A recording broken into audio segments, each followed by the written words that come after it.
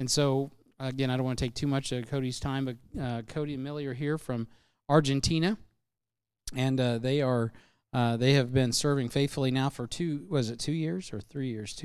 4 years. Wow, this goes so fast. It's crazy. Yeah, you went all the way through COVID. So, Cody, as you guys, many of you know Cody, he used to translate for Manuel Estebani, and we had such an incredible time when you did that, brother. It was so good. You were fluid. I mean, he's really one of the best translators I've ever seen. So it was really good, and him and Manuel were connected in a really unique way. And so Cody and Millie have been serving in a small town. I'll let him share with you all the details in a tourist area in Argentina, and they've been doing a great work, enduring through all the difficulties like the rest of the world through COVID, and then continuing to go forward in faith. So with that, Cody, come on up, brother, and I know you're going to share and teach and preach and do all that. So give him a good HBF welcome. Blessing to be with you guys this evening. It really is a pleasure to be back. We always enjoy being here with you guys, so thank you for letting me have the opportunity to be back with you guys. It was a lot of fun translating for Pastor Esteban. He's had a lot of fire in him, and the Lord really lost it. Well, he didn't lose it because he's with the Lord, but we lost a great soldier for the Lord when he went on to be with the Lord. So that was a lot of fun being able to translate for him. But it's a pleasure to be back with you guys. It's been like we just said, 4 years since the last time we were here, and just kind of give you guys a little bit of update. Those who don't know who we are, like I said, I'm Cody. My wife Millie is with the kids right now, kind of explaining to them where Argentina is, see if they can figure out where that's at on the map. But so she's with the kids, and then our 2 kids didn't come this evening because we're also in the middle of Vacation Bible School / children's camp this week. So a long time ago, our sending church, Lee Summit Baptist Temple, decided instead of doing a Vacation Bible School on one part of the summer and then trying to do a summer camp also for kids, that they were just going to combine that into one. And so we have the kids from 7:30 in the morning to 4:30 in the afternoon, and we do a full Vacation Bible School plus all kinds of activities that would be more like a typical camp activities with kids. So they get home and they go straight to bed, and they're exhausted and they're crashing. So all those same songs, we're using the same curriculum you guys did, so it's a lot of fun, going through this year the sanctity of life. So I think I don't know if somebody had planned that from before or how that all worked out, but with everything that's going on with the Dodson decision, is a great segue into teaching the kids about the sanctity of life. So I just wanted to take some time and give you guys an update on where we're at, what's going on. For those of you who don't know where Argentina is, if you were to get in a plane and fly all the way down to Antarctica and then turn around and come back 600 miles, the first country that you would hit will be Argentina. Now, thankfully, we don't live that far south, because you go that far south and you get glaciers and penguins, and it's like being out on the Alaskan tundra. So we're not that far south at all. But Argentina is this long, stretched out country. It almost looks like a jalapeno pepper, even though we don't eat spicy foods. But we're right in the heart of Argentina. Kind of like you guys are in the heartland. We're also kind of in the heart of Argentina, in kind of the Central Plains area. So where we get right now, it's wintertime. Their seasons are backwards because they're south of the equator. So right now they're in the mid-30s. It was probably mid-40s today for the high, but the lows will be in the mid-30s. It won't snow where we're at, but it will get pretty cold at night, enough to frost the next morning, but no snow or anything like that. So kind of, if you think maybe West Texas kind of a weather, that kind of in general is the weather of where we're at. And so you guys were a big part of sending us out 4 years ago when we finished deputation, and we told you guys that we were ready to go. And as far as the language, both of us, my wife and I, are both bilingual, so we could go get in on the mission field and get started and hit the ground running. And my wife is from Argentina. She was born and raised there, so we didn't need any kind of paperwork to get in the country. They had to let her back in. They couldn't kick her out, so we kind of flew under the radar as well, just kind of using that relationship. And so God opened up the doors for us to be able to go, and we saw a lot of value and a lot of strategically, looking at the gospel effectively. Where could we go as a family? Well, this is an awesome place, not only because we know the language and the culture, but because there's so many missionaries that are struggling with their paperwork right now. Several who had to come off the mission field just because they can't get visas renewed and struggling. So we didn't have those problems, and the Lord sent us kind of cheating. We thought, missionary can't really go home, Pastor. That's kind of cheating. as missions. A missionary is supposed to go to the jungle, and he's supposed to eat bugs and monkeys, and he's supposed to have a really hard time learning the language, and it's supposed to be this really difficult thing. And, Argentina has really good steak, and we have good pasta, and we eat really well, and it's like, this is not what missions is supposed to be.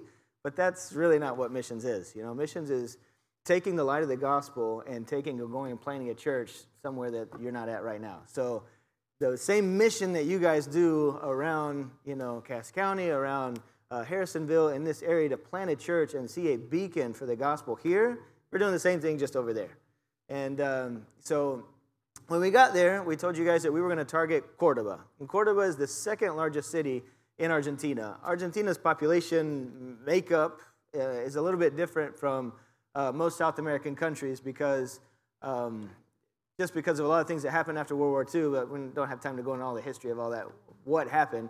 But a lot of immigrants fled World War II and went to Argentina, so they have a really European-style population and their mindset, the way they look. It doesn't really look like a typical Latin American country whenever you go, so there's a lot of European influence.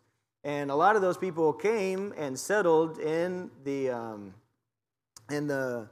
coastal city of Buenos Aires. It's the capital city. There's 14 million people that live in this one city. So it's just huge. It's almost half the population of the whole country. There's only 44 million people that live in Argentina. So if you imagine a city of, I think they just did the last census, so I think it's somewhere closer to 15 million people that live just in Buenos Aires and the whole metropolitan area that is this massive city. And so a lot of the population just went there, stayed there, and just the borders of the city just keep growing. And then you have a jump from 14 million people to the second largest city would be Cordoba, which is a city of 2 million people. And so then from there, it just keeps getting smaller and smaller in these pockets of rural areas throughout Argentina that are completely different. It would be like if almost half of the U.S. were like New York and the rest of it was like Harrisonville. Just this totally different mindset and totally different, almost culturally a different place to be at. So we wanted to target an area where not all of the missionaries were going. Obviously, we want to reach the most population as possible, so there's a lot of missionaries that go to Buenos Aires. There's plenty of room to work. It's not that there's, missionaries standing on top of each other, but we wanted to go somewhere where maybe we wouldn't be stepping on someone else's heels, where God was moving, where there wasn't anyone working. And so we decided, we don't really know a whole lot of missionaries that are in Cordoba, so that's where we started praying for, and that's where we targeted, that's where we landed.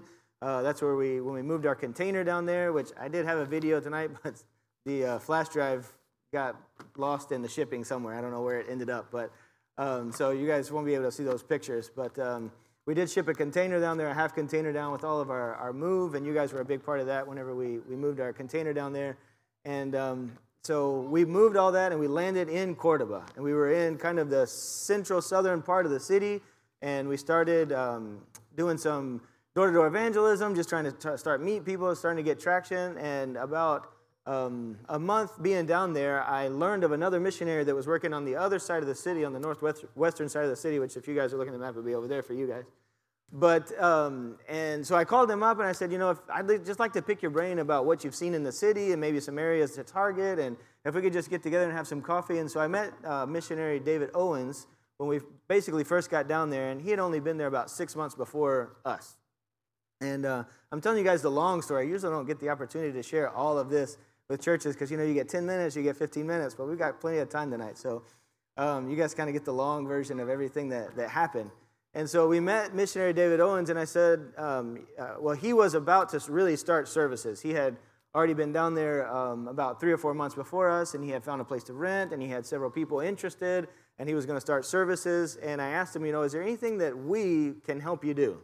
Because, we just got here. We're trying to figure out what area of the city to target. We're doing evangelism in pockets all over the place just to see what doors God opens up. But is there anything that, we can help you do as you guys are getting your services started so we can kind of learn and glean from your experience? And he said, the only thing I don't have is musicians to get started. I was just going to play some songs and maybe do that, but do you guys know any music or anything like that? And I said, the only thing I can do is play some chords on guitar. If that helps you out.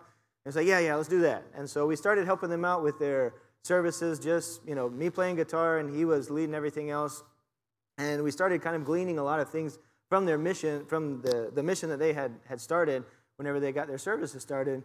And so as we were doing that, and as we were going out and looking for the area that God would lead us to, we started feeling a burden for an area of the city called Villa Allende.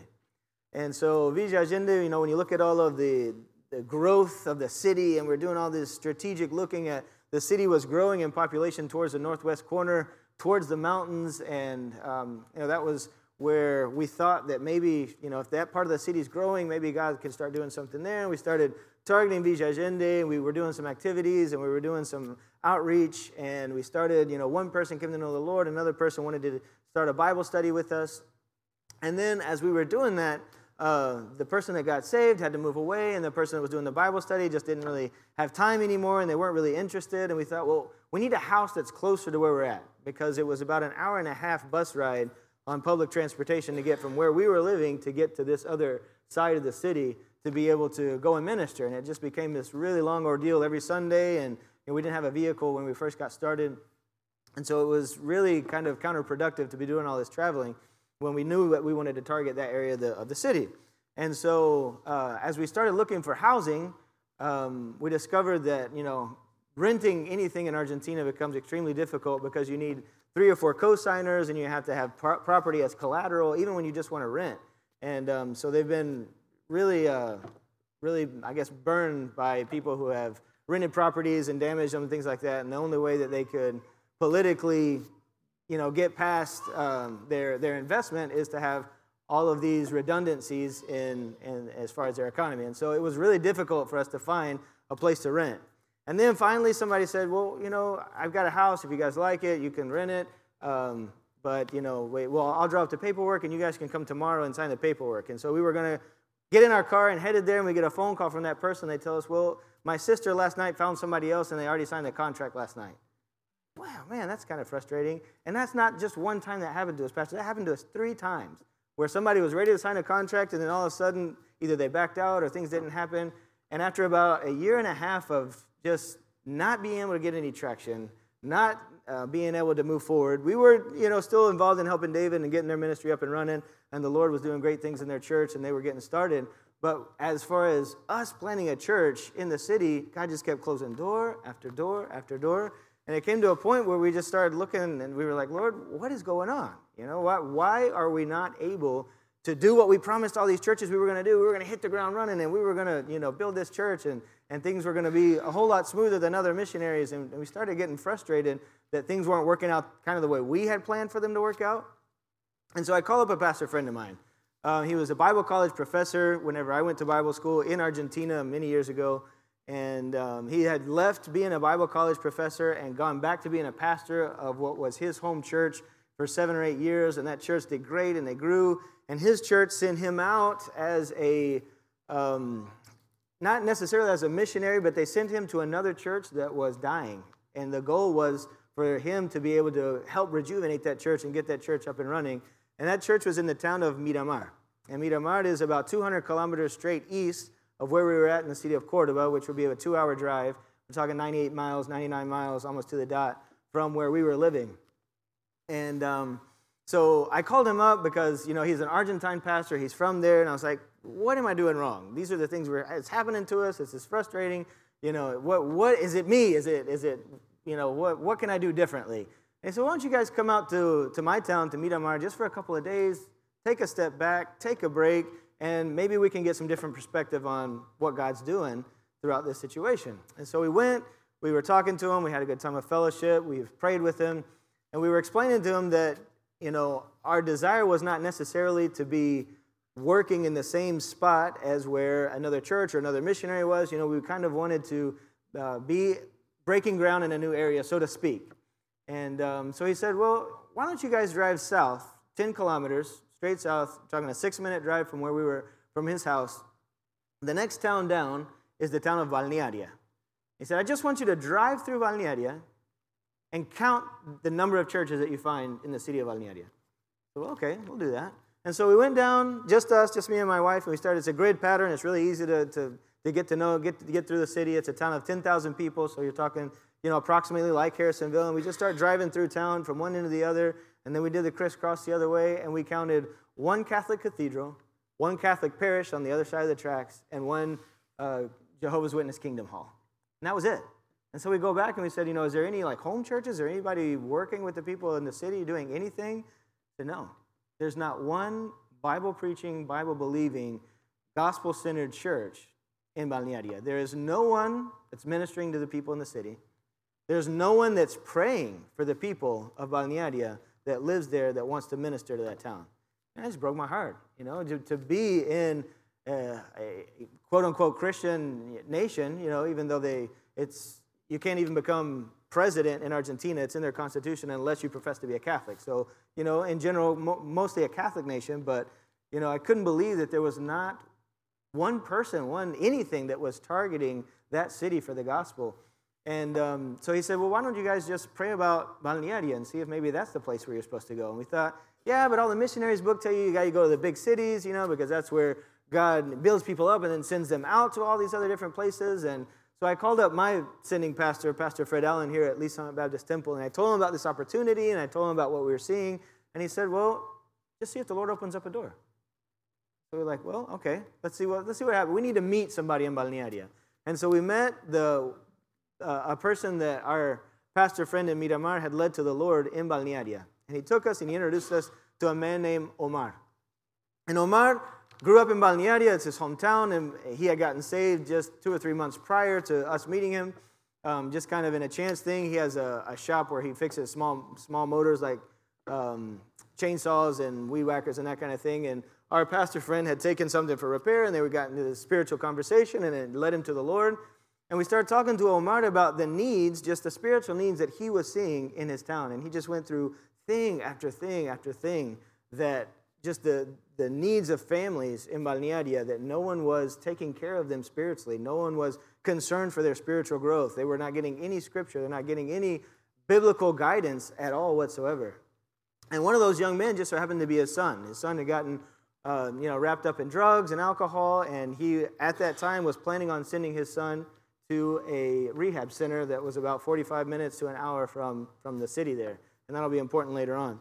But so God just started working in our hearts on the needs that were there in Balnearia. And so, well, we got to have a place to live. So if we don't have a place to live, there's no way we can drive 2 hours every day to go minister to this area. We already knew that it's hard to get a place to rent anywhere, and it's even harder in a small town because there's just nothing available. So if the Lord opens up something here, it really has to be from the Lord. And within 2 weeks, I get a phone call from somebody, hey, we've got this house available. It's 3 bedrooms, and it has this giant open air, almost like a warehouse in the back of it. I said, well, I got to see this. And so we drove over, we went to see it, and within just a few weeks, we had signed a contract on the house there that became available, just out of the blue. And so we packed up all our stuff again. We moved to Balnearia. We really felt that the Lord was opening up a door there. We were a little apprehensive at first because we weren't, this wasn't like our move to Cordoba where we had more surety. We were, just a little more apprehensive about this move because, we really didn't know anybody in the town. We knew a couple people in Cordoba. We were kind of going into new territory, which is what we said we wanted to do, but now we're here, and now we're confronted with this opportunity to grow our faith. And so we landed in Balnearia in February of 2020. And then we put our kids in public school because we had talked about, them bettering their Spanish and being immersed in Spanish, an opportunity where mom and dad couldn't bail them out, couldn't translate for them. And so we put them in school, and 3 weeks later, the COVID lockdowns hit in March. And so now we're in a place where strategically, missiologically, we weren't supposed to be.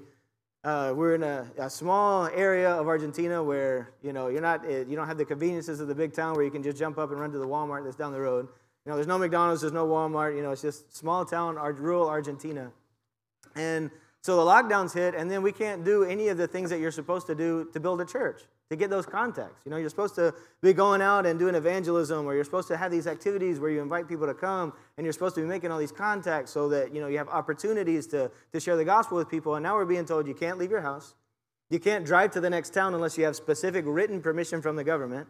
You can't, you had then the mask mandates started coming a few months after that, where you can't even leave your house without a mask. They told us that, in the very beginning, they told us that only one person from your family that lived in your house could go to the store at a time, had to be within a certain time frame, and it had to be a store that was within 3 blocks of your house.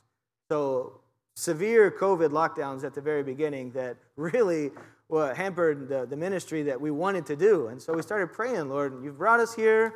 We feel that this is a place where you want us to be, but now what do we do? How do we make this work?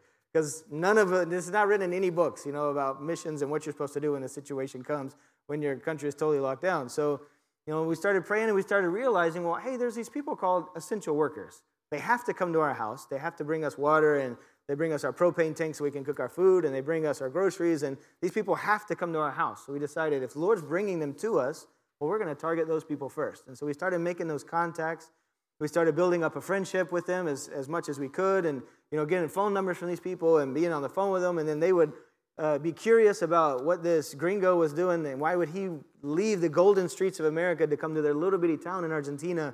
And we still get that question to this day, what are you doing in Little Balnearia? Why are you here? And it's a perfect opportunity for us to tell us, well, let me explain to you why we believe that the Lord has led us here, because it gives us a great opportunity to tell him not only about us wanting to plant a church, but it gives us an opportunity for us to tell them about the greatest message ever told in the gospel.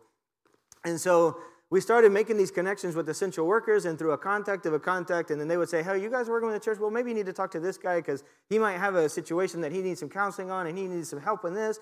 And contact after contact and person after person, and things just started moving. And about 3 or 4 months, there you go, there's a picture of it.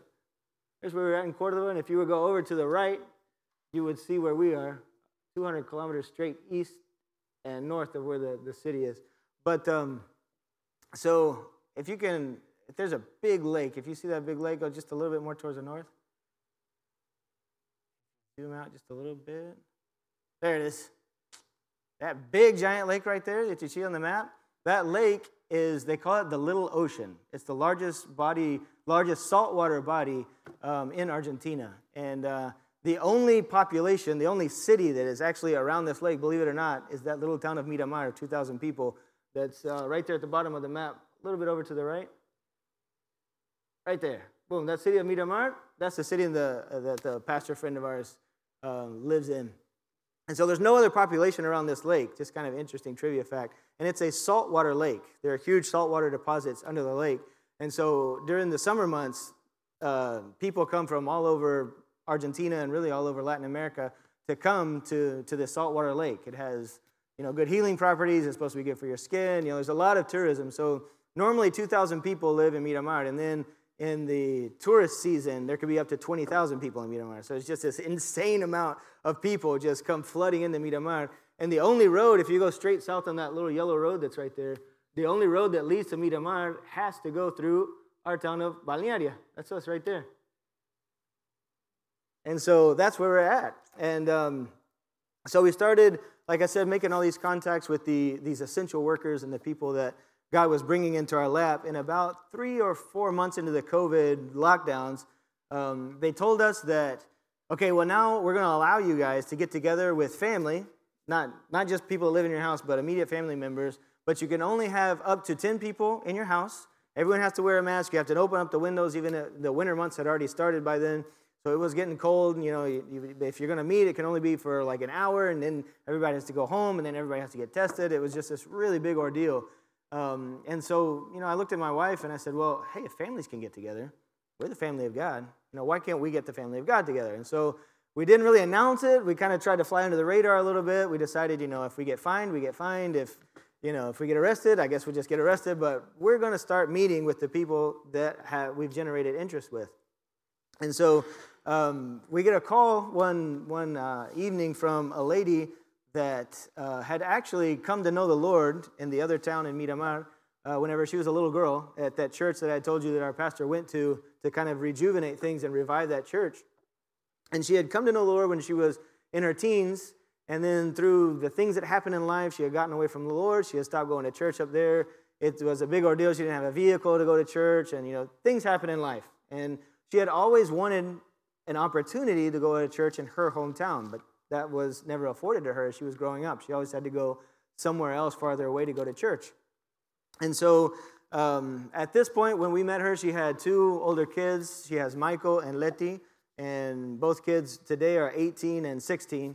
And so when she first started coming, she was a little apprehensive because she wasn't really sure about, this new Baptist church that was moving in and who we were. And then she started liking it. She started coming to the services. Her kids started liking it. And she got plugged into discipleship. We have a very similar style discipleship. As you guys do, we use a book lessons through discipleship that's really more of a mentorship program. And Discipleship 1 for us is a 14-week lesson that's done one-on-one with the person as you walk them through those first steps of growing with the Lord and growing in their spiritual walk. And so we started doing Discipleship 1 with Letty and with her 2 kids, a boy and a girl. So as they started growing in the Lord, as usually happens, she gets a call from an old boyfriend who wants to rekindle things in their life. And so after a few phone calls and after her saying, I'm not really interested in that, she said, listen, I'm going to church now. And this is something that I want the Lord to continue to grow in my life, and I want to grow spiritually with the Lord. But if you want to have any kind of relationship with me anywhere down the road in the future, you need to start coming to church. Like, I don't know about coming to church. And so we met Brian. We went out and ate dinner with him one night and invited him to church, started building that relationship with him. He comes to a service. He comes to 2 services. I started doing Discipleship 1 with Brian. Long story short, a year later, Brian and Letty were the first people in our ministry ever that we married. Our first couple that got married in our church down there in Argentina. And today, Brian is the key person in our church in Argentina who is coordinate everything for us. Like right now, they're in their prayer service, and Brian is giving the lesson tonight, which he, just before we came down for this trip in May, the last week of May, he gave his first ever Bible lesson that he had prepared for our youth. So just a lot of new growth. He's excited about what the Lord's doing. They've taken on a lot of responsibilities in these 6 weeks that we've been gone. And the Lord has really used discipleship. He's really used the opportunities for ministry and those kind of things. They're excited about what the Lord's doing. A little bit apprehensive still because they're in those beginning stages of what God's doing, and they're not, it's hard for whenever we first get started to look 10 years down the road and see where all this adventure is going to take us, but they're excited to see the opportunities that the Lord has given them to serve while they're down there. So that's Brian and Letty. They're one of our key families that the Lord has brought to us. And we've had over the past 2 years that we've been in Balnearia, since we started in 2020, we've taken 10 people through Discipleship 1. This past February, we baptized 7, and now we have 2 more who are excited and ready to get baptized. And Brian, Letty, and we have one other person are the only people in our church right now who have any previous church growth, who have come to us from a previous salvation from a different church. All of the other people that are coming to church with us right now are all people who either got saved with us on a Sunday morning or through Bible study and through discipleship, because Discipleship 1, our very first lesson, is about the security of your salvation. And a lot of them get to that point and they realize, well, I'm not so sure, because, I'm trusting in either the sacraments that I thought were going to save me, or just in what my mom and dad told me, or just, I thought I was a good person. And so you start getting into those biblical conversations with people, and they start realizing, hey, I want to know for sure where I'm going to go when I die. And it's a perfect opportunity for us to be able to explain that to them. So, and the people that we have come to church right now, really only 3 have any previous church background. All the rest of them are new believers, or new sheep, and they're kind of in that new process of learning and growing with the Lord. And I'll tell you, I said that our friend, the first person that we met when we were down there, Omar, he was about to send his son to rehab when we first got there. And so his son did 3 or 4 months in rehab, came back to his house, and, we're in the middle of COVID lockdowns. We can't really do a whole lot, and we're trying to, over the phone kind of minister to Maxi, what's Omar's son's name. And he calls me up one night and he says, man, I've got a friend that went to me with rehab. He had to go back to his home in Santa Fe, which is a 4-hour drive from where we live. And he is really struggling because he's the only person in his family that knows the Lord. And he is surrounded by all of the typical urban culture that he was living in before, that he tried to get away from by going to rehab. And now he's surrounded by all that, and he has no direction. Is there any way he can just call you and talk to you? I said, sure, that's no problem, What else do I got to do during COVID, right? And so I did a Zoom call with Milton is his name. And so I told Milton, I said, listen, really because of COVID and everything that's going on, the only thing that I can offer you is a Bible study that we call discipleship. We can do this over Zoom. We can meet once a week, or, as soon as you guys get caught up with the homework, we can meet to do these lessons. I said, but it's not just a Bible study that you check off of your list. It's not just something you read through and it's a one and done and that's it. This is a mentorship program where we really dig into the things that are going on in your life, and we apply biblical principles to those areas to help you grow spiritually and help you grow closer to the Lord.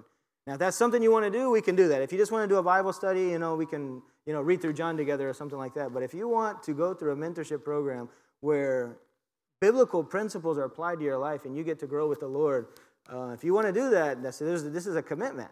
And, so I really want to do that. I want to be a part of that.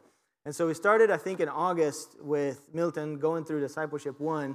And by the time November comes around and we're finishing up the last lesson, he says, Cody, I have got to get out of my city.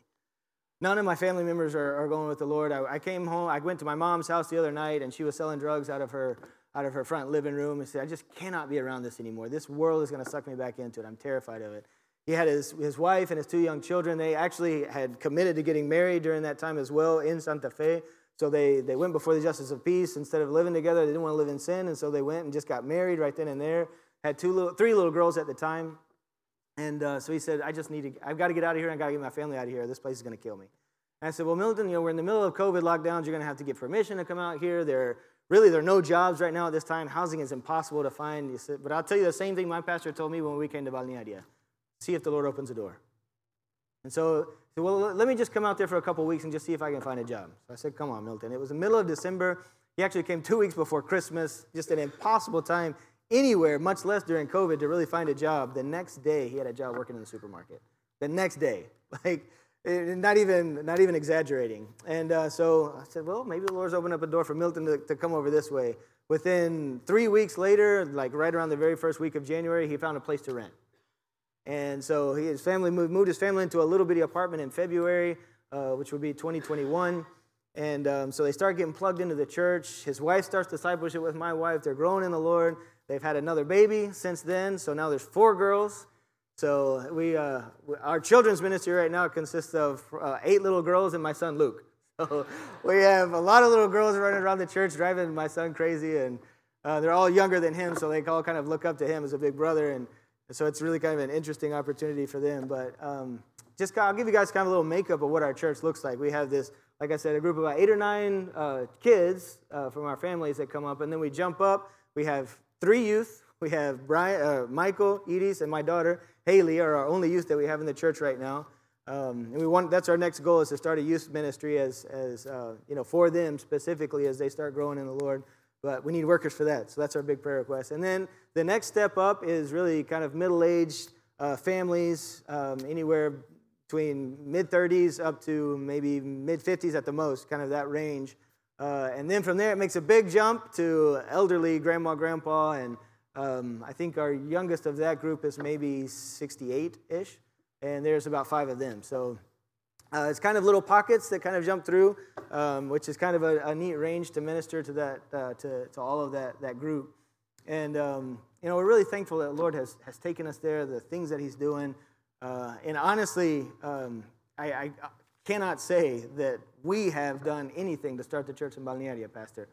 Because literally, we were told to sit down, to lock our doors, to not talk to people, the social distancing. You're going to kill all these people if you go out and breathe on them. And so, we were told you can't go out and do all the things that strategically we were told in the missionary books that you're supposed to do to be able to start a church. And the Lord, through all of that, has been able to start a church. And it's just been such a huge blessing to see that nothing is impossible with the Lord. One Sunday morning during the middle of the COVID lockdowns, one person came to church. And I said, even if one person comes to church, we're going to do church just as if there were 1,000 people there.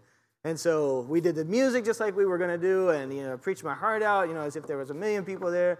And afterwards, this little 25-year-old girl called us up on the phone and said, I heard you guys are doing maybe this church thing. Can I come to that? Yes, of course you can come to that. So she shows up. We have the service, and afterwards, obviously, me and my wife are sitting down and having a conversation with her because she's the only person that had come that morning. And we presented the gospel to her. She gets saved that Sunday morning, and she's the only person in her family that's saved. And as my wife was kind of scrolling through her Facebook messages a couple of weeks later, through her Facebook pictures, this is my wife, Billy, she sees these 2 little girls, these 2 little twin girls, and they're so much with Stephanie, who was the girl that got saved I was just telling you about. We assumed kind of that those were her daughters, but Stephanie is 25, and her little sisters, twin sisters, are 4 years old. And she has, I think, 6 other brothers and sisters, a little bit older, a little bit younger than her. So her mom, I guess, had an oops, situation where 25 years later, they now have 2 twin girls. So they're a part of that gaggle of girls that terrorizes my son on Sunday mornings. But so we started ministering to their family, and one of the interesting things, kind of the cool thing about their family is, her mom was really apprehensive about, this new cult that's coming through, and why is my daughter going there, and what are they teaching her, and, we did a birthday party for the twins, and the family members came out to that, and her mom started coming to more and more activities that we were doing post-COVID, really, when they started opening things up and trying to tell people, okay, you need to go outside, and you need to do exercise more, and you need to get sunshine, things that we probably should have been doing earlier on. But we were able to do more of those activities. Stephanie's mom started coming to more of those activities we were doing outside the church. And so she came to one service maybe 2 or 3 months before we came down. So if we came down in May, she came during, maybe it was February or March. And since we've come up, and we're Zoom calling into our churches on Sunday mornings, on Wednesday nights, trying to keep up with everything that's going on, and we do the services kind of a reverse Zoom. They come to church and they Zoom me in on the screen, and we'll preach that way. But she's come to almost every service since we've been gone. So it's been a really a blessing to see how the Lord is kind of slowly drawing her family in. She has a huge heart to see her family come to know the Lord, and she is intentional about inviting us to activities and things like that where we will get opportunities to meet her brothers and sisters and have opportunities maybe to share the gospel with them. So God is really doing some great things, and I could go story after story and person after person and just tell you about how God has brought people into our lives through a contact, through a situation that, where we would have never had any contact with them. Maybe even if it wasn't for COVID, we probably would have never met this person. And the Lord has brought those contacts into our lives where we have an opportunity to share the gospel. We had an intern come down with us in 2019 before all the COVID, and he was going to stay with us for a year. Dylan Hatfield is now the youth pastor at our sending church at Lee's Summit Baptist Temple. And he came down for a year, and when he came down, First Bible Baptist sent down a lot of baseball equipment. They're big into the baseball and sports ministry. And so we had all this baseball equipment that was just sitting in our garage during COVID. And towards the second summer after COVID had come through, and they were finally telling people, it's time to try and do these activities as long as it's, as long as you still do the social distancing and things like that. We went out a couple afternoons and started doing baseball, and we had a lot of great contacts with that. I didn't think that was going to be such a big thing because Argentina has a lot of soccer and, volleyball. They're not really big on baseball and on American football, what they call American football. And so when we did that, we had a lot of good contacts come out of that. And so the Lord is just really allowing us to be slowly, get our name out there. Most everybody knows the white gringo that has come to their town, even though they're all mostly white too, because just the makeup of our community is like that. But it has been very interesting to see how, even though things didn't go the way we thought they were supposed to go, or the way we thought they were supposed to be planned, how God still worked in such an incredible way to see the beginnings of this church. And so I just throw out some prayer requests to you guys. The biggest prayer request that we have right now is that you would pray for leaders, future leaders in the church. Pray for their spiritual growth, the ones that are coming now. We have, like I said, we have 10 people who have gone through Discipleship 1, and we have 2 ladies who are finishing up the last 2 lessons or last lesson that they're on. And, they're kind of slacking on their homework, and they're busy, they got, their regular jobs and everything like that. But all the other ones who have finished Discipleship 1 are, every time they see them, have you finished yet? Have you finished yet? Because the Discipleship 2 goes into more of a classroom-style setting, and so they would all be together. And so we're waiting for those last 2 ladies to finish up their last lessons of Discipleship 1 to kick in Discipleship 2 with the other ones. So they're hungry for the Word, and they're hungry to take those next steps, and they're excited to see what the Lord's going to be doing in the future and what ministry looks like in Balnearia. But like I said, that's our biggest prayer request. I give you guys kind of a long-term, from where we're at right now, looking down the pike a couple of years down the road. The place that we're renting in now is not the original house that we moved to. In January, last week of January, we moved out of the house we're in, and we're actually in a much better location, even though it's only 4 or 5 blocks from where we were. We're right in the center of town. We're on a plot of land that's twice what we had before. The building is twice as big as we were before, so we have much more room where we're at now. We're right on the main plaza, across from the municipal building, across the plaza from the Catholic Cathedral that I told you about earlier. And so the building that we're in right now is really strategic, and we have a 3-year contract renting at the building that we're at right now. And my goal that I would like to see maybe 3 years down the road, whenever this contract is up, would either be to buy the property that we're on or to be able to move into something more permanent, even if it's not there. So we still have 3 years. That's still down the road. It's not something that is pressing down on our necks right now. But if you guys would pray for that, because that's a big thing for ministry, to be able to have a place that's yours where you don't owe anything on it, and you can just throw everything else at ministry as far as your budget and the offerings and everything like that. So it may be kind of a long-term look from here 3 years down the road. If you guys would pray about a more permanent building for us to be able to continue ministering in the town that we're in. So those are our two biggest prayer requests right now. But I want to kind of open it up. I know I've been kind of rambling a little bit, but I wanted to open up and see if there was any questions, either about Argentina in general, about our city, about the church. Does anybody have any kind of a question? Pastor said we could kind of do this informally if we wanted to. So does anybody have any kind of a question for us or even for my wife, maybe? She loves answering questions, so if you got a question for her, she would really enjoy that. Well, how do you spell the city that you're in? Okay, it's spelled Balnearia.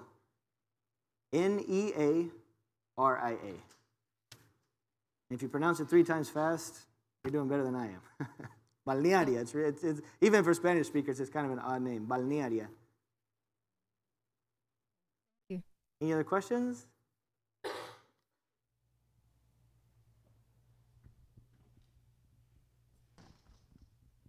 The church, do you live and do church all in the same building? Is that, I was just trying to understand.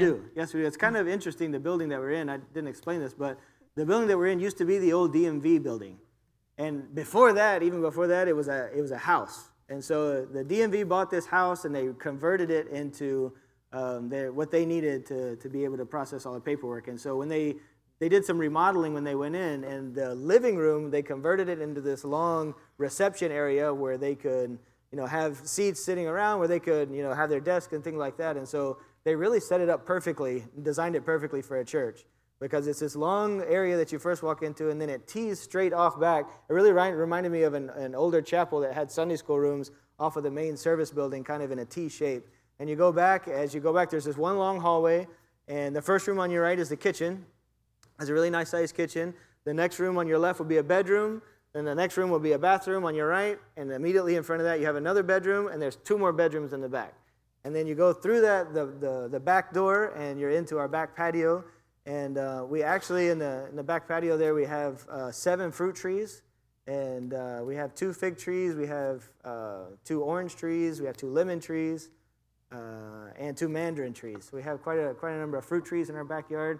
So, and that gives us an opportunity, if we were to purchase that property, gives us a great place to be able to expand in the future. So there's plenty of room there for activities and for things like that. So it is, in meters, I'd have to do some conversion in my head, but it is 25 meters by 50 meters long. So it'd be 2 plots of land for where we're at, and it's twice as long. So 25 by 50 is the area that we would have available to us.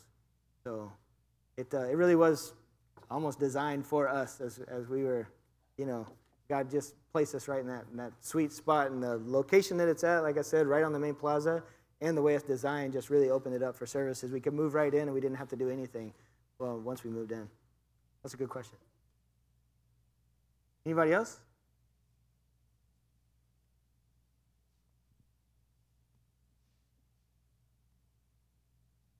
You have anything you want to add to everything that's going on? She hates it when I do that to her. Well, why don't we open up our Bibles? If you guys think of a question later on, please feel free after we get done. We love questions, and we love being able to share with what's going on in Argentina. So that's exciting. I've been having a lot of fun here tonight, Pastor. Thank you guys for inviting us.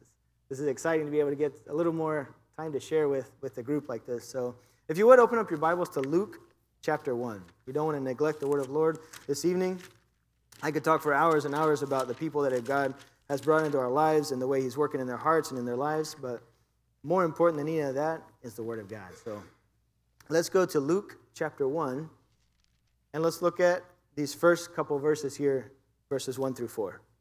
It says in Luke 1, 1 through 4, "For as much as many have taken in hand to set forth in order a declaration of those things which are most surely believed among us, even as they delivered them unto us, which is from the beginning, were eyewitnesses and ministers of the word, it seemed good to me also, having had perfect understanding of all things from the very first, to write unto thee in order, most excellent Theophilus, that thou mightst know the certainty of those things wherein thou hast been instructed. Let's pray. Our Father in heaven, we thank you for the opportunities that you give us, Lord. We thank you that even in the middle of government sticking their noses into ministry, Lord, even in the middle of lockdowns, even in the middle of just difficult situations, Lord, you can continue to shine the light of the gospel even to the darkest reaches of the earth, Lord. We thank you that you have given us a sequential order of the events that happen in your life and the life of Jesus, Lord, so that we may know and have surety that the things that you have delivered unto us is the word of God, that we can bank our lives on the truth that you have delivered to us. And that truth can transform lives. It can change hearts. Lord, it can change families. It can give us hope, direction, and purpose for our lives, Lord. And we are so thankful that you have given us the word of God to be able to build the foundation of our lives upon.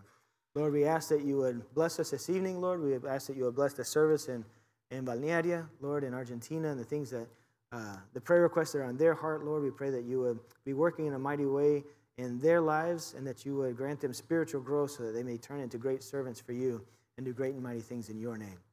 Lord, we thank you for this opportunity, and we ask that you speak to us through your word. In Jesus' precious and holy name we pray. Amen. So as we look here at Luke chapter 1, we find that Luke sets out to give an account or a sequence or an order of the things that occurred in Christ's life from the moment he was born all the way through his death. And if we were to continue that into the book of Acts, we find that his second volume continues kind of into that missionary chronology of the beginnings of church growth. And so he says to his friend Theophilus, it seemed good to me also. So there's other people who have written other accounts of what happened, but he gives us his account. And he says, it seemed good to me also, having had perfect understanding of all things from the very first, to write unto thee in order, O most excellent Theophilus, that thou mightst know the certainty of those things wherein thou hast been instructed. You know, whenever I read that certainty in order, I had the understanding from the very beginning of what's going on. I started thinking about that sequence and that order and the calendar of things that happened. And then I started, kind of thinking back, not just the calendar of the New Testament, what happened in Christ's life and that beginnings of the church, and the things that are going to be happening.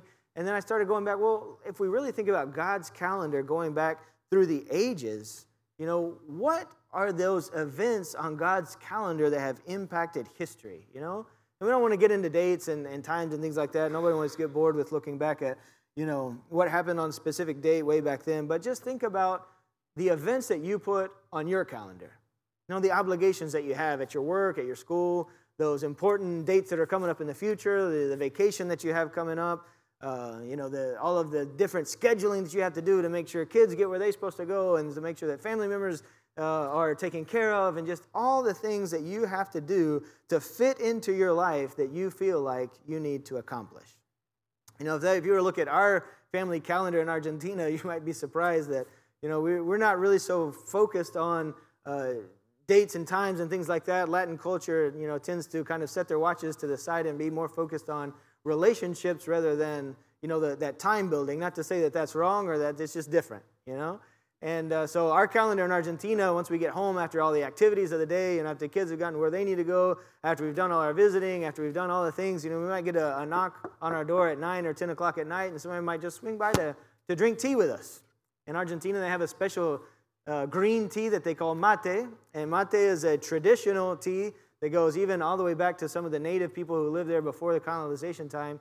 And they originally drank it in a gourd, but today, they make a cup, and they put the tea leaves, the dry tea leaves, inside the cup, and then they have a metal straw that has a filter on the bottom of it, and they stick that down inside the cup, and they'll pour hot water on it and leave it for a minute or two, and then they'll hand that to you, and then you'll have just your 3 or 4 sips worth of mate.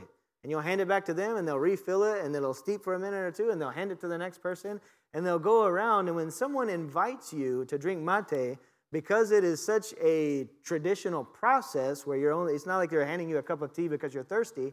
They're inviting you to sit down and take the time to go through this process of just spending time to talk with them. They want to have a conversation with you. When someone invites you to Monte, so we'll get a knock on our door maybe at 9 o'clock at night, and it may be just, I was passing through the area, we just wanted to sit down and just see, what do we used to say, just to chew the fat, just kind of that kind of an idea. Just wanted to hang out for a few minutes.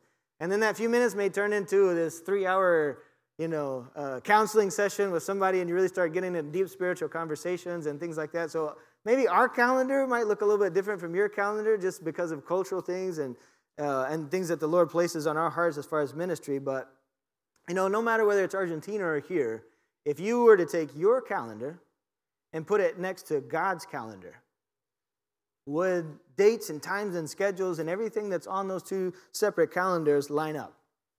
Now, what if we were to get our hands on God's calendar tonight, if it would just magically fall out of heaven and land into our lap so that we could see those events on God's calendar tonight, what will we find? Will we find meeting with presidents and dignitaries and CEO of corporations and all of these things that the Lord has to accomplish, and maybe areas that he wants to visit, and maybe somewhere he wants to go on vacation in a couple of years, and places that he wants to visit? Would you find your name slotted in there anywhere to meet and spend time with the Lord? That he has your name on his calendar because he wants to spend time with you.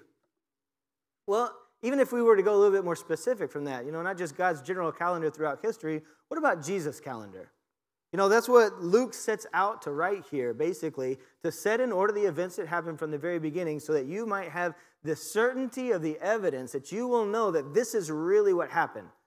So what was on Jesus' calendar whenever he was doing his earthly ministry, when he was walking, around the earth? Did he wake up in the morning and lick his finger and go, well, the wind's blowing that way, why don't we go over there? Was he just kind of that? Sometimes we see those in the movies, where he's just kind of this free spirit that walks through the town and just maybe randomly has these chance meetings with people and runs into someone and or is just kind of this carefree person that just a do-gooder to everyone that he runs into.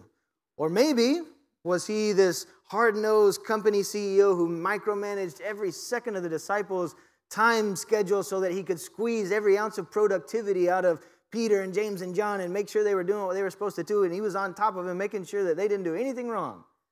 I don't really know that either one of those descriptions is really accurate of what Jesus' ministry really was like, but I do know that if we were to get our hands on Jesus' hourly schedule, that there was something that was penciled in for every hour of his day, he was focused on the will of God. If we were to get his schedule, we might see there at 8 a.m., it's time to fulfill God's will. That's what he's going to be focused on. At 9 a.m., it was time to carry out God's will. At 10 a.m., it was time to complete God's will. At 11 a.m., I'm going to stay in God's will. At 12 a.m., we're going to get some lunch, and then we're going to accomplish God's will. If we were to look at his calendar, what he was about, his ministry, was about fulfilling God's will. That's what his focus was on as he intentionally met people. We don't really have time to go through it, but if we were to study through the Gospels and the meetings that Jesus had with people, he would read in the Scriptures that he must needs go through Samaria in John chapter 4. Like he intentionally decided, that's the city that I need to go through.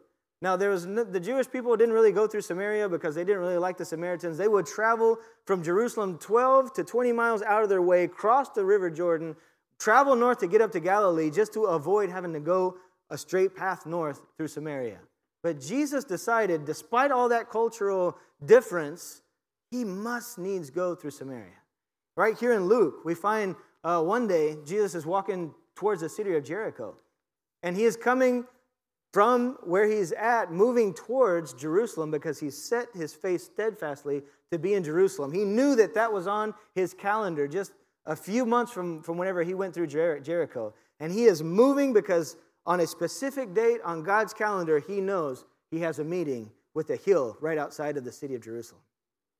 And as he knows that's where he's going, he could have chosen any city out there that he could have gone through anywhere. He had friends all over the place. He had people that could minister him all over the place, people that could have encouraged him, but he chose to go through Jericho.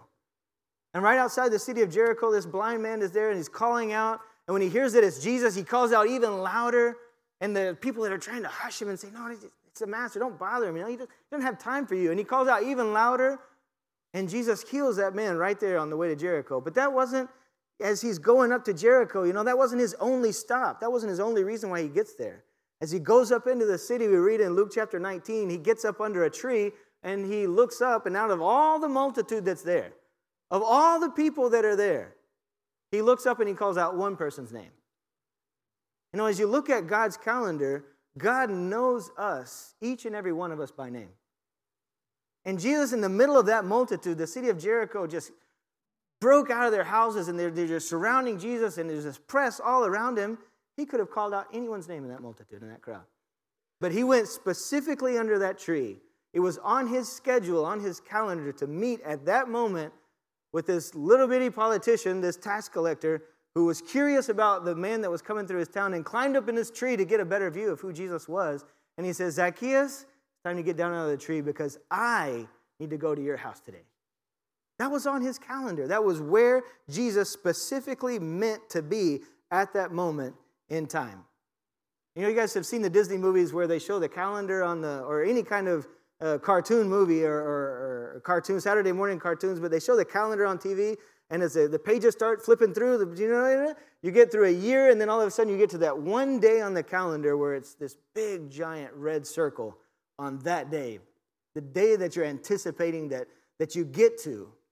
And if we went all the way back in Scripture to Genesis chapter 3, God marks on his calendar this point in the future where he's going to fulfill the promise that he made to Adam and Eve, that one day from their seed would come someone who would accomplish what they so desired, that would right the wrong that was created in Genesis chapter 3, that would redeem them from the situation that they found themselves in when they were disobedient to God in Genesis chapter 3. And God marked on his calendar in the future. And one day as those dates came closer, this priest, right here in Luke chapter 1, is not supposed to be in the temple, but he ends up being in the temple to preach one Sunday morning. His name is drawn out of a hat of maybe 1,000 other priests. In the 20,000 priests that could have been chosen to be in that group out of all the nation of Israel. And his name gets drawn out of the hat. And he's just so happens to be in the temple. His name was Zechariah.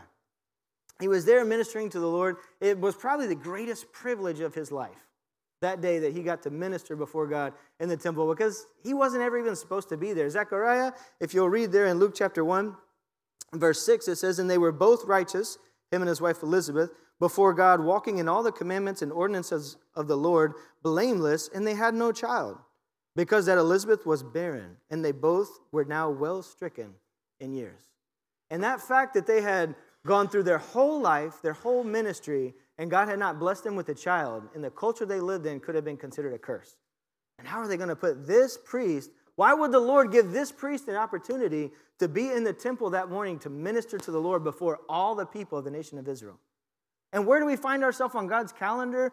Right here in Luke chapter 1, we find ourselves after 400 years of silence.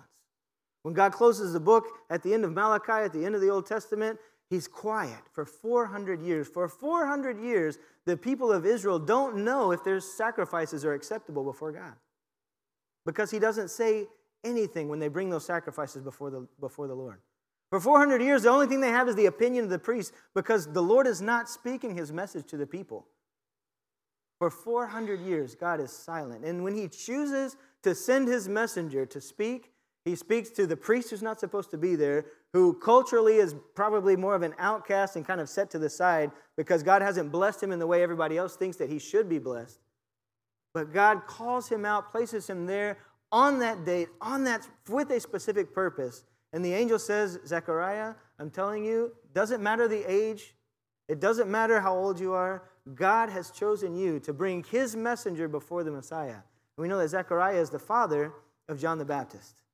And John the Baptist is a precursor to Jesus Christ. And that day, as those pages are flipping through the calendar, where Jesus will be born in that manger, also set aside from the world, in a place where his parents weren't even supposed to be on that evening, But God moved things throughout history and throughout time to make sure that Christ was born to fulfill the scriptures in the place where he was supposed to be, in the events that were supposed to happen, on God's calendar and on God's timing. And as that calendar flips through and as the ages start going by, the times start going by, and that date that's circled in red that gets so close, that date anticipated all the way back there to Genesis chapter 3, we find that Jesus steadfastly set his face to Jerusalem. And he walked purposefully to be on time to his meeting throughout the ages with your sin and my sin. And right when it was supposed to happen on God's calendar, when he had it marked, the date and the time, he stretched out his arms and he died for the sins of all humanity. And God had been planning this since before the foundation of the world, that he would redeem his creation that had fallen from him, that had fallen into sin, who deserved to be in hell, and separated him for forever because of the things that we had done and the sins that we had committed. We deserve that. And even though we were enemies of God, Christ died for us. In that while we were yet sinners, Christ died for us. And you guys know that next date on God's calendar, 3 days later, when in the power of God, he rips through that open tomb, defeating death, defeating the penalty of sin for all time and eternity for anyone who would place their faith and their trust in what he had done on the cross and in the power of his resurrection 3 days later. Our sin debt was paid in full. Those events on God's calendar did not happen by chance. Those events were pre-planned. God had been working and moving genealogies and moving times and moving people into positions to where Jesus could be born at the specific time he was supposed to be born, go through the ministries that he was supposed to be going through. Jesus purposefully went to different cities to minister to the hearts of different people. As you find him moving through, you would find that sometimes he would be in Jerusalem, and then the next day, he was 20 miles away in a different area, in a different place, because he had a meeting and an appointment on his schedule to minister to the life of somebody.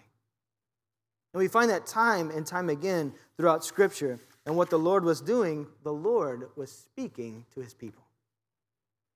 The Lord spoke to them in that time period, but the Lord speaks to us today. God sends messengers to speak to people. You know, that is the heart of missions. That's really what missions is all about. Sending out a messenger from here to go talk to the people over there. You know, if we really boiled it down to the most basic of all definitions, as soon as you get saved and you're a born-again believer in Christ, God turns you into a missionary. That's what he wanted to do with his disciples. He turned them into fishers of men, right? Isn't that what he promised to make out of them? He promised to make out of them basically a messenger for him. Now, it's not our responsibility to go to Argentina and make sure 1 million people get saved, because I can't save anybody. And I tell them this all the time whenever in Argentina at our church. You know, I never died on the cross for any of your sins. The Pope never died on the cross for any of your sins. Muhammad, Hare Krishna, Buddha, there is no religious leader out there today who you can go and visit his bones in a dirty grave somewhere who ever died on the cross to pay for your sins. The only one who makes that claim is Jesus Christ. And the only one whose body we can't find today, where there's an empty tomb we can go and see that he's not there anymore, is Jesus Christ. And so if you want that free gift of eternal life after you die, you want to be in heaven with him, you've got to go to the only one who ever did anything to make it to where you could be with God forever and all eternity. You have to go through him. He's the only way. He's the way, the truth, and the life. And then as soon as you do, as soon as you place your trust in him to save you from your sins, I tell our people in Argentina all the time, it's like throwing yourself out of a plane with a backpack full of camping equipment. You know, if you're trusting in yourself because you're a good person, because you do all the right things, because you never really killed anybody, you've never robbed a bank. Yeah, I may have told a little lie once and again, but, you know, I'm basically a good person. Whenever I get to heaven, God's going to put my good things on this side and my bad things on this side, and surely I've done more good things than bad, so, you know, God's going to let me in whenever I get there. It doesn't work that way. Because all of our righteousness is like filthy rags to him. That one lie that we've done is enough for God to reject us so that we don't get into heaven. Because in heaven, the only thing that gets in are things that are perfect. He has created a perfect place because he's good. And if he's good and he's created a perfect place and he lets in my imperfection, what have I done to his perfect place? So why would he let in anything that's imperfect get into heaven? So immediately we realize that I'm throwing myself out of this plane, and all the things that I'm trusting that are going to hold me up and make sure that I don't smack against the ground whenever I get to the bottom, whenever I pull that cord, the only thing coming out of my parachute is camping equipment, because I'm trusting. I may have a lot of faith, and I may be really sincere that bag, the things that are in that bag were going to help me and save me. But whenever it comes down to the reality of it, I end up with a painful destination whenever I get to the ground, right? But if I launch myself out of that plane with a parachute on my back, and I say, okay, now I'm putting my faith and my trust in this parachute to make sure that I'm going to get safe to the ground. And I go and I'm falling, I haven't pulled the cord yet. I haven't pulled the parachute yet. I'm not really relying on and trusting in the parachute that I said I've pulled on. But the moment that I know that I place my faith and my trust in that parachute is whenever I pull that cord. And then I'm just resting completely and totally in the parachute's ability to make sure that I get to the ground safely. And if you're saved tonight, it's because you have placed in the same manner your faith and your trust in Jesus Christ, in his blood on the cross, and in the power of his resurrection to save you from your sins.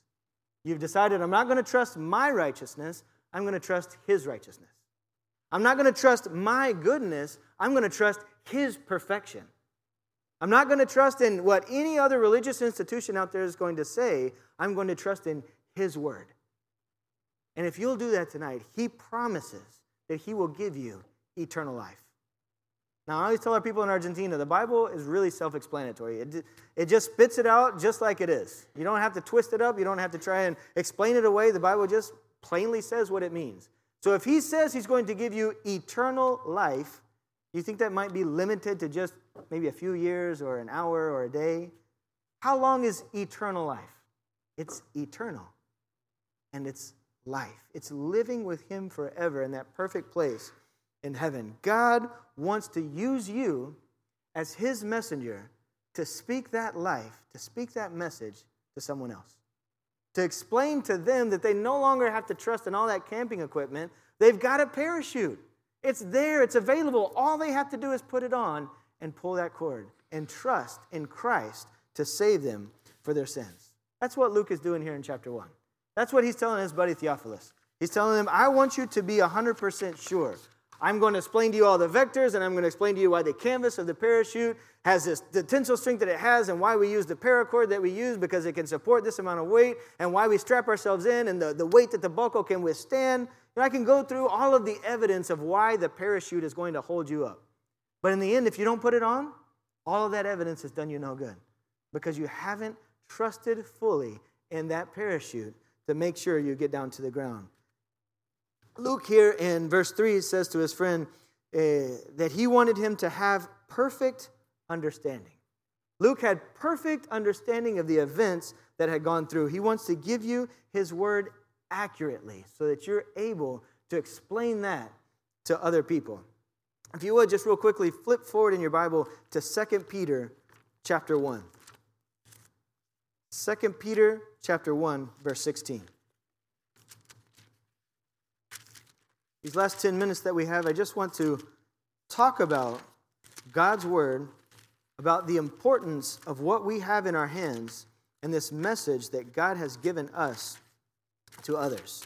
2 Peter chapter 1, verse 16 tells us, For we have not followed cunningly devised fables when we made known unto you the power and coming of our Lord Jesus Christ, but were eyewitnesses of his majesty. For he received from God the Father honor and glory when there came such a voice to him from the excellent glory, This is my beloved Son, in whom I am well pleased. And this voice which came from heaven we heard when we were with him in the holy mount, and have also a more sure word of prophecy, whereunto ye do well that ye take heed, as unto a light that shineth in a dark place, until the day dawn and the day star arise in your hearts. This event that Peter is telling us about here, you guys know on God's calendar, the baptism of Jesus, whenever he went to John and John was like, no, I should be baptized of you. And Jesus said, well, this is part of my ministry. This is something that you need to do. This is right. And so John concedes, and Jesus goes down into the water. And as he comes back up, the Holy Spirit comes down in the form of a dove. And we hear this audible voice from heaven. This is my Son, in whom I am well pleased. Right? Imagine you're there on that day, Pastor. You're there, and you hear the audible voice of God from heaven pointing out his Son. That's the one you should hear. That's the one you should follow. That's the one I'm well pleased in. It's not all these other voices that you hear out there. This is my Son. Imagine you're there on that day. Imagine what that does to your heart, to hear an audible voice from heaven. You know, I think all of us at some point have, through our spiritual journey, as we're going through the spiritual growth in our lives, have thought, man, if I could just hear the voice of God, maybe I would have some direction. Man, if I could just hear the voice of God, I could know what to do. If I could just hear the voice of God, maybe I would put my faith and my trust in Jesus to save me from my sins. But Peter, being one of the eyewitnesses, who not only once but twice heard an audible voice from heaven, speaking to him and to the people that were present with him at those specific times, looks later on through his ministry and tells us in verse 19, we have also a more sure word of prophecy. Now, what could be more sure than an audible voice from heaven telling us, that's him, that's my Son, that's the one in whom I'm well pleased? What could be that more sure word of prophecy? What Peter is talking about is what we have in our hands today. He's talking about the Word of God. Now, the Word of God was not complete when Peter wrote this, but a few chapters later, he's going to tell us about the writings of another disciple named Paul. And he says some of those teachings of Paul, they're difficult to understand, but he describes them as Scripture. Right? And so God is laying out for them through these letters, through the New Testament, the closed canon of Scripture, and Peter is handing it down to us from his hands to ours through the bloody hands of martyrs who have protected it and who have translated it and who have rewritten it and have gotten it out to us, to where today we have maybe several copies of these and a few digital copies, and some in our car and some in our house, and we have more access to the Word of God today than any other people in any other time throughout history. And Peter looks at us and says, but we now have a more sure word of prophecy. Why would the written Word of God be a more sure word of prophecy than as if we could hear a voice from heaven? Why is that more sure than that audible voice from heaven? Because if we heard that voice, maybe at one point or twice in the whole Christian walk that we have as we walk through the Lord, maybe 30 or 40 or 50 years until it's our time to go back to be with Him, and that's the only thing that we have is that one time when we heard the audible voice of God. Imagine how we would manipulate that. Imagine how we would maybe twist that into what we want it to say. Imagine if I told you and said, I've heard the voice of God and He's telling me what you need to do. Imagine what you would think of me. Yeah, right. If you're hearing voices, man, here's a phone number of somebody who can give you some counseling. Maybe you need to go over there and talk to him, right? Imagine how that would be received. And so Peter says, we have the Word of God that we can place into someone's hand, that they can read it on their own. It can impact their spiritual growth. It can't be manipulated or twisted. People are going to try, and they try all the time. But if we go back and understand the plain reading of God's Word, and we use His Word to translate and to interpret His Word, then we don't have to worry about, all of those things that skew us and that take us and that lead us astray. But we have a more sure word of prophecy in our hands so that we're not deceived, so that we know the path that we're supposed to go, to give us that direction, that lamp unto our feet and that light unto our path, that direction that we need.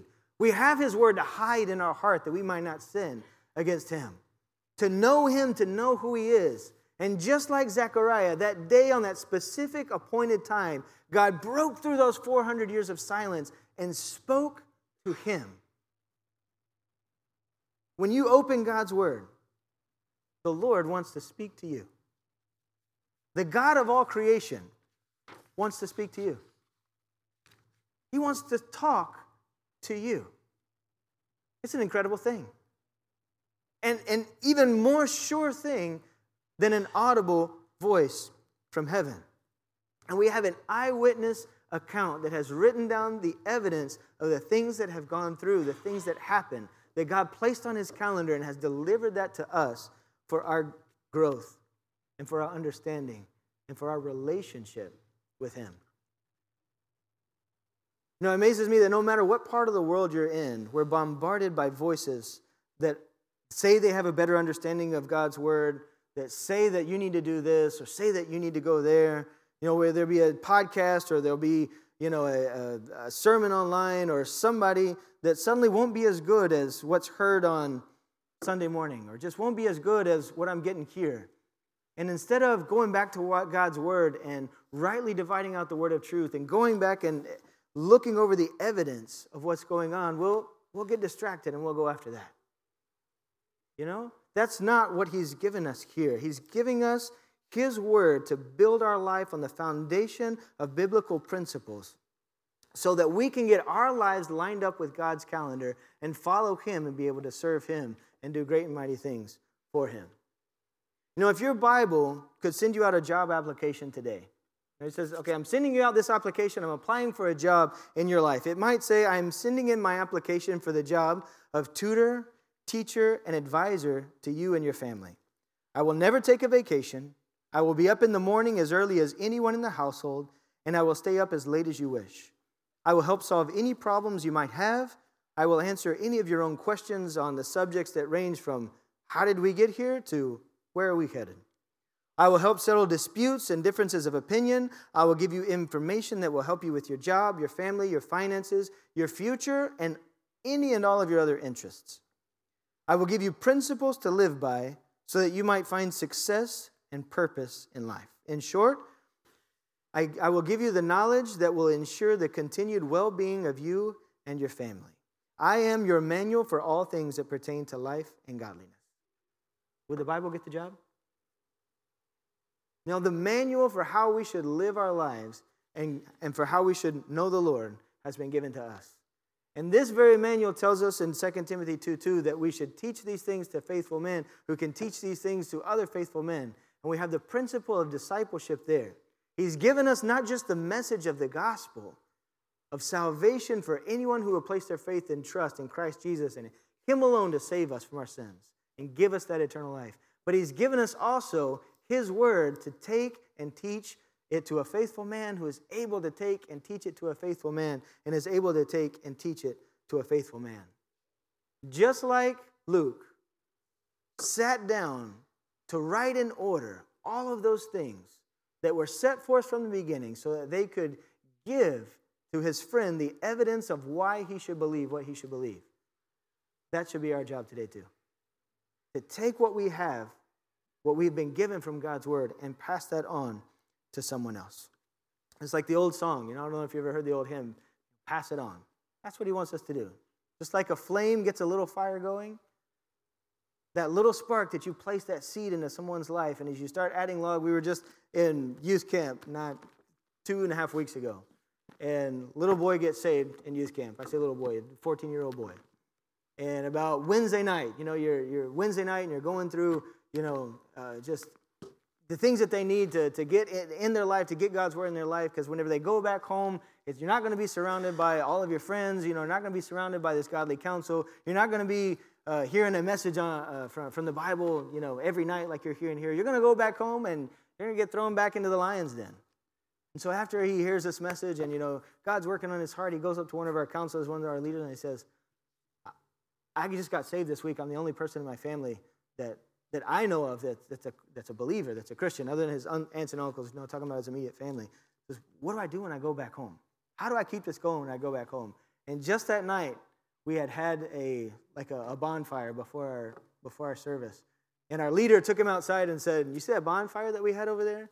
How do we build that bonfire? Well, they came out and they put some paper in there and they lit this fire. He said, well, this week, we're lighting that fire in your life. But we left that fire going out there. And after the service, the embers had died down and there were just a couple logs there. And he says, what happened to it? Well, there's nothing left of it. Yeah, because it got consumed. The logs that were there have got consumed. They did their job. They fed that fire for a time. But what would we have to do now if we want to keep that fire going? Well, we'd have to go get more logs. And he said, whenever you go home, that's what you have to do.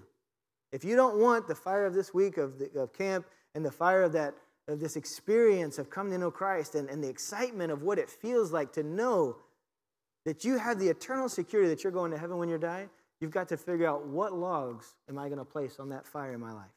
Am I going to go home and am I going to get in God's word? Am I going to bow my knees before him in prayer? Am I going to surround myself with godly friendships, with a good biblical church that's going to grow me in Christ?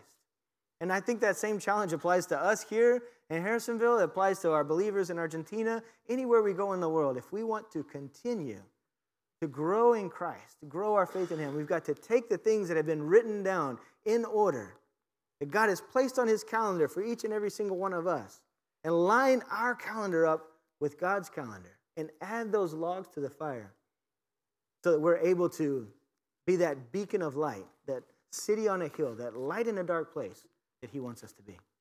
Let's pray. Our Father in heaven, we thank you for the opportunities that you give us, Lord. We thank you that your word speaks to us. We have a more sure word of prophecy than as if we had heard your audible voice from heaven. Lord, we hear you speak to our hearts through the written word of God, and it's so important that we get it not just from the shelves of our bookshelf at home, but that we get it into our hands and our hearts and our minds, Lord, so that we might know you, so that we might humble ourselves before you, that we might draw near to you, and you promise that you will draw near to us. Lord, we thank you for what you're doing in Argentina. We thank you for the opportunities that you've given us to go and be representatives here of Heartland there in Argentina. Lord, and we ask that you would continue to do great and mighty things there in Balnearia, not just there, but, Lord, here at home, Lord, working and throughout this whole Kansas City area, Lord, getting the gospel out to people, seeing them come to Christ, seeing them get plugged into discipleship, seeing them get plugged into a ministry where they're serving you, where they're growing, where they're teaching someone else and giving the things they know to another faithful man, so that this process of spiritual growth and development can be repeated for your honor and for your glory throughout the ages, Lord, until you come back again. We ask that you would give us the privilege of just being a part of everything that you're doing all over the world to get your message out. In Jesus' precious and holy name that we pray. Amen. Pastor.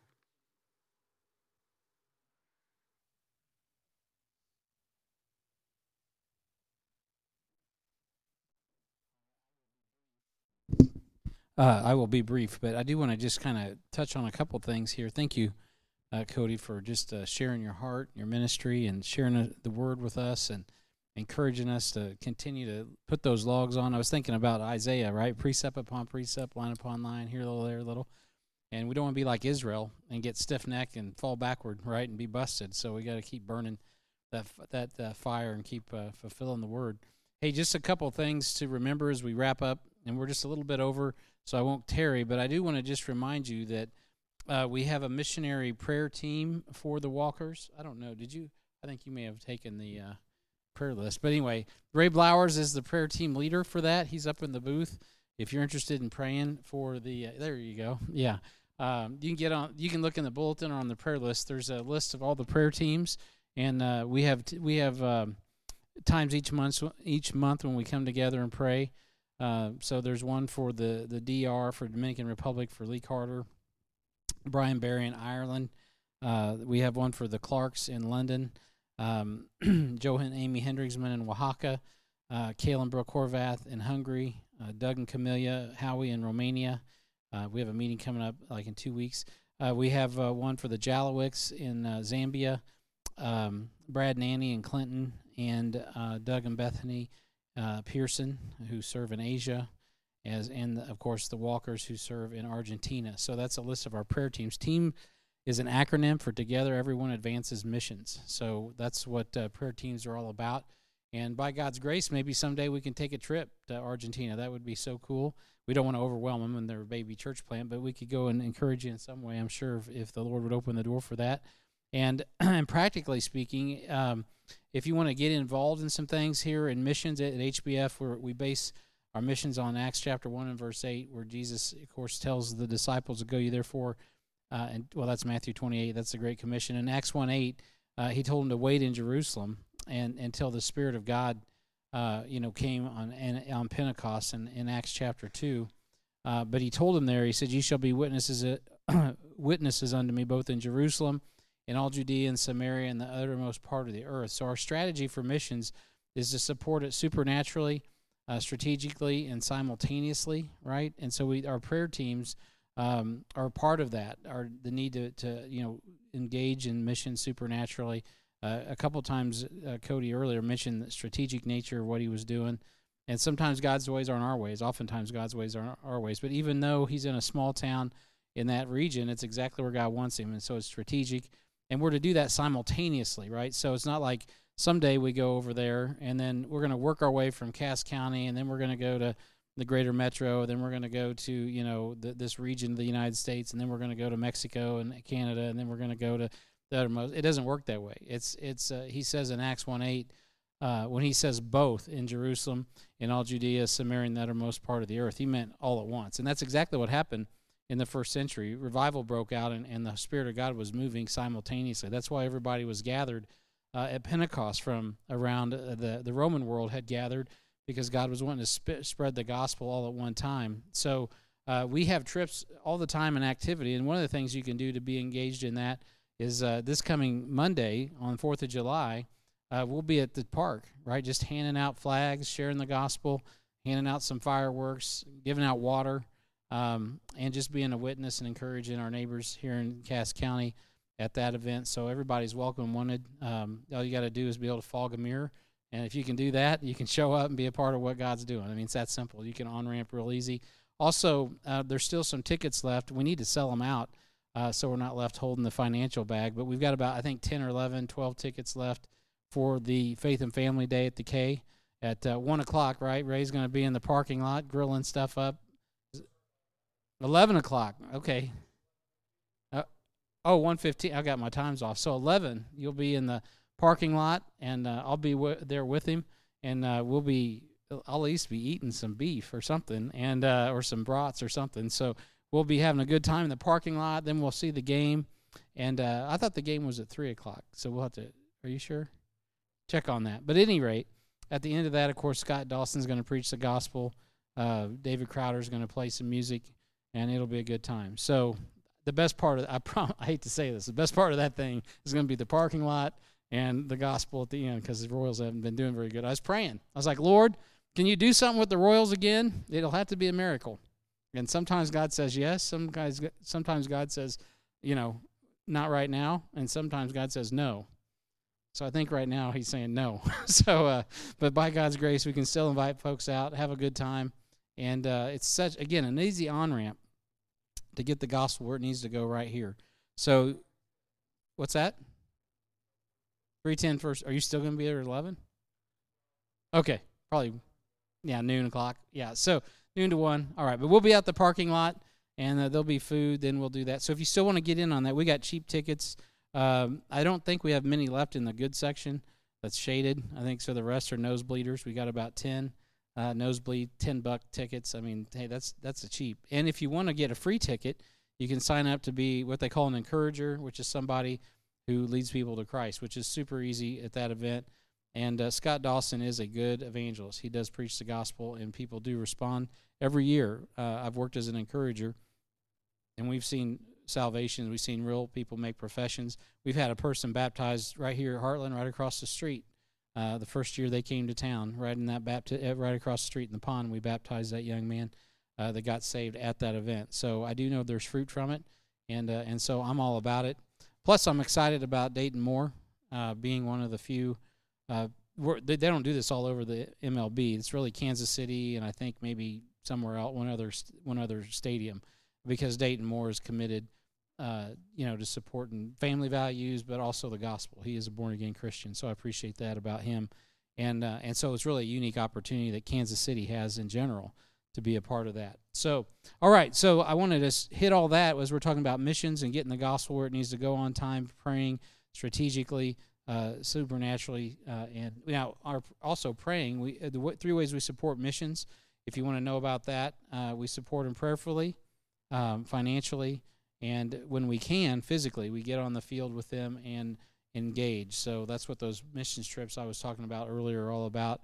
And so if you want to get involved on that, in any of that, we're here to get you going, connect you, and direct you. All right, so let's go ahead, and I know we're running short on time, but if you guys could come up here, I want to pray over you, and as we dismiss, and we'll get out of here tonight. So if you all want to stand with me, if you're comfortable, come on up here. Let's just pray over Cody and Millie, and thank God for bringing them, and pray as they continue to go. They leave on the 13th of July, so they don't have much time left. And so, Ray, are you stuck up there? Come on down, because you're the prayer team leader, bro. Come on. Well, actually, Cody's the prayer team leader, but you're the one that represents. So